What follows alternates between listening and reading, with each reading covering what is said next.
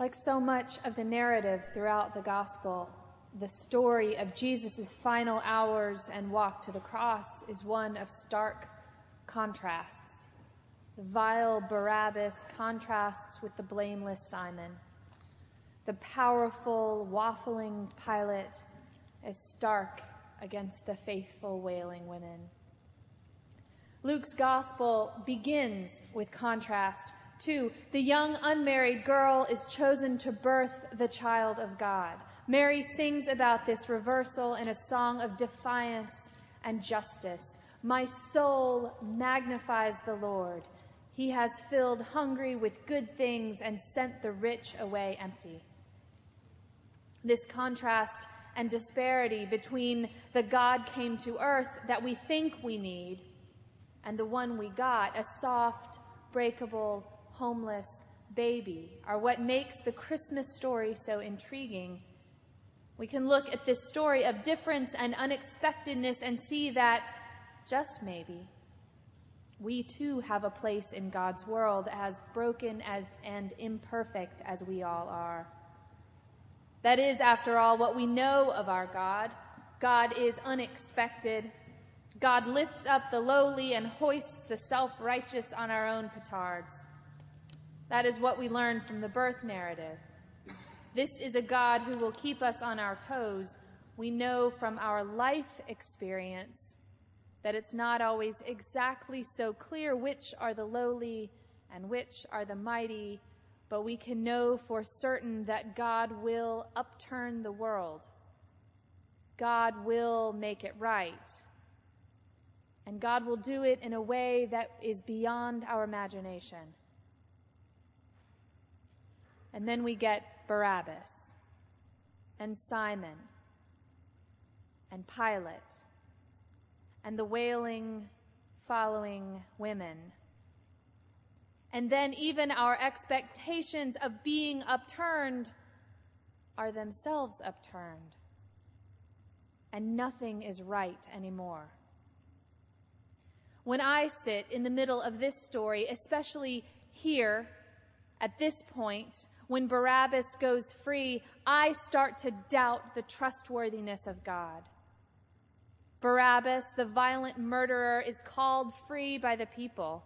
And Jesus, regardless of whether or not you can believe him to be God, is innocent, peaceful and innocent and condemned to die that murderer's death. There's another kind of upturning going on here. Evil is winning here. And my doubt starts to creep in.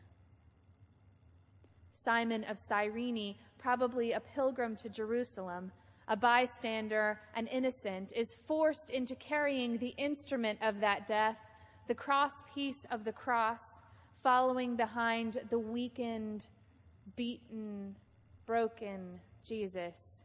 And an innocent is implicated by association, and my doubt creeps in. Do not weep for me, Jesus tells the women who follow him. They are instead to weep for their children, the joy of their lives.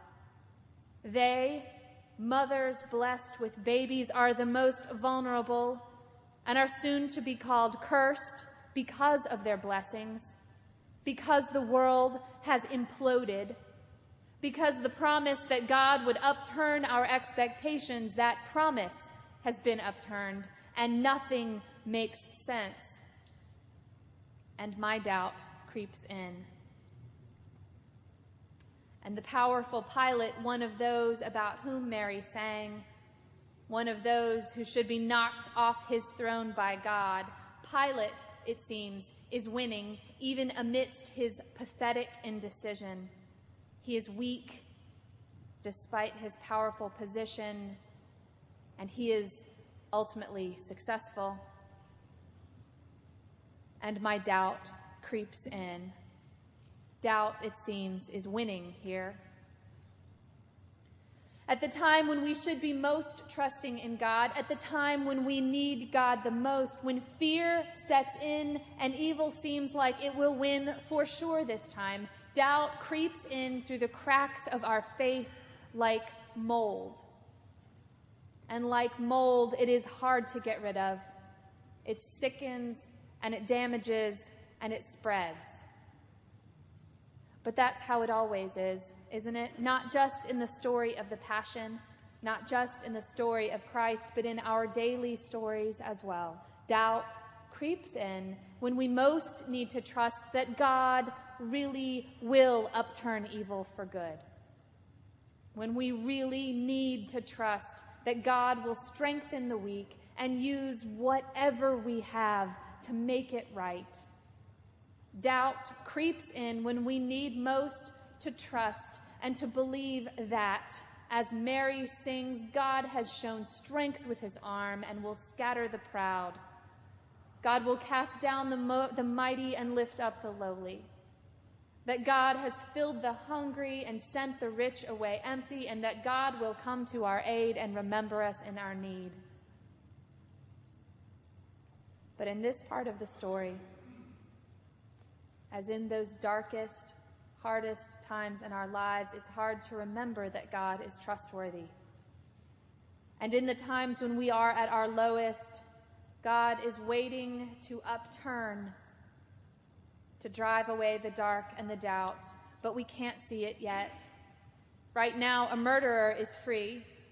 The blessed are wailing. The innocent are implicated. Right now, doubt is creeping. And so we wait.